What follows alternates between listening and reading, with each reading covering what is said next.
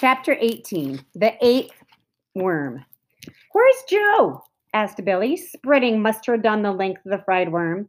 "He wouldn't come," said Alan sullenly. "It's no fair putting on that much mustard." "Ha ha!" said Billy. "Who says? I can put on as much as I like of whatever I like, and you know it. Why wouldn't he come?" "Why should I know?" Billy swooshed a bit of worm around in ketchup and horseradish sauce.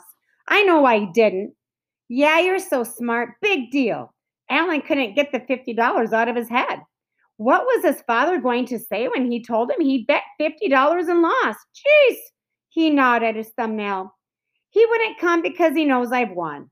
He knows I could eat 20 worms if I had to." Yeah. Well, you ain't won yet. There's still 7 to go. You act so big. Wait till you begin feel it in your stomach. You think you know everything. Yeah, you'll see. You wait. "Ha ha," said Billy.